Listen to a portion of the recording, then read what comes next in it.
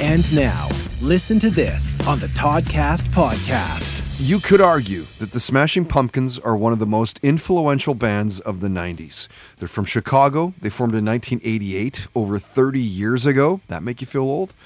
Their second album, 1993's Siamese Dream, blew them wide open, with rock radio stations across North America adding them to the playlists forevermore. Their next album, 1995's Melancholy and the Infinite Sadness, debuted number 1 on Billboard. That album sold over 20 million albums worldwide. And when their drummer, Jimmy Chamberlin, was a guest, he talked about the importance of family, being named one of the best rock drummers on the planet. We talked about near-death stories, playing D&D, Dungeons & Dragons, the early days of the Pumpkins, the Zwan Project came up, and Jimmy talked about Modern Drummer magazine and one of his awesome career highlights. Listen to this. I mean, again, it's really, the whole thing was kind of a highlight.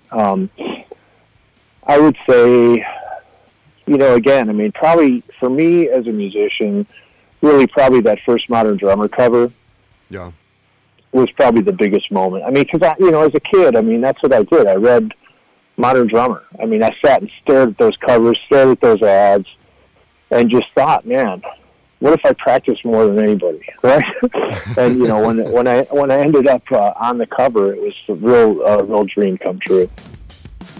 Listen to This on the Toddcast podcast is brought to you by Tedco RV Supplies in Langley, an ICBC approved repair shop. Find them online at TedcoRVSuppliesInc.com.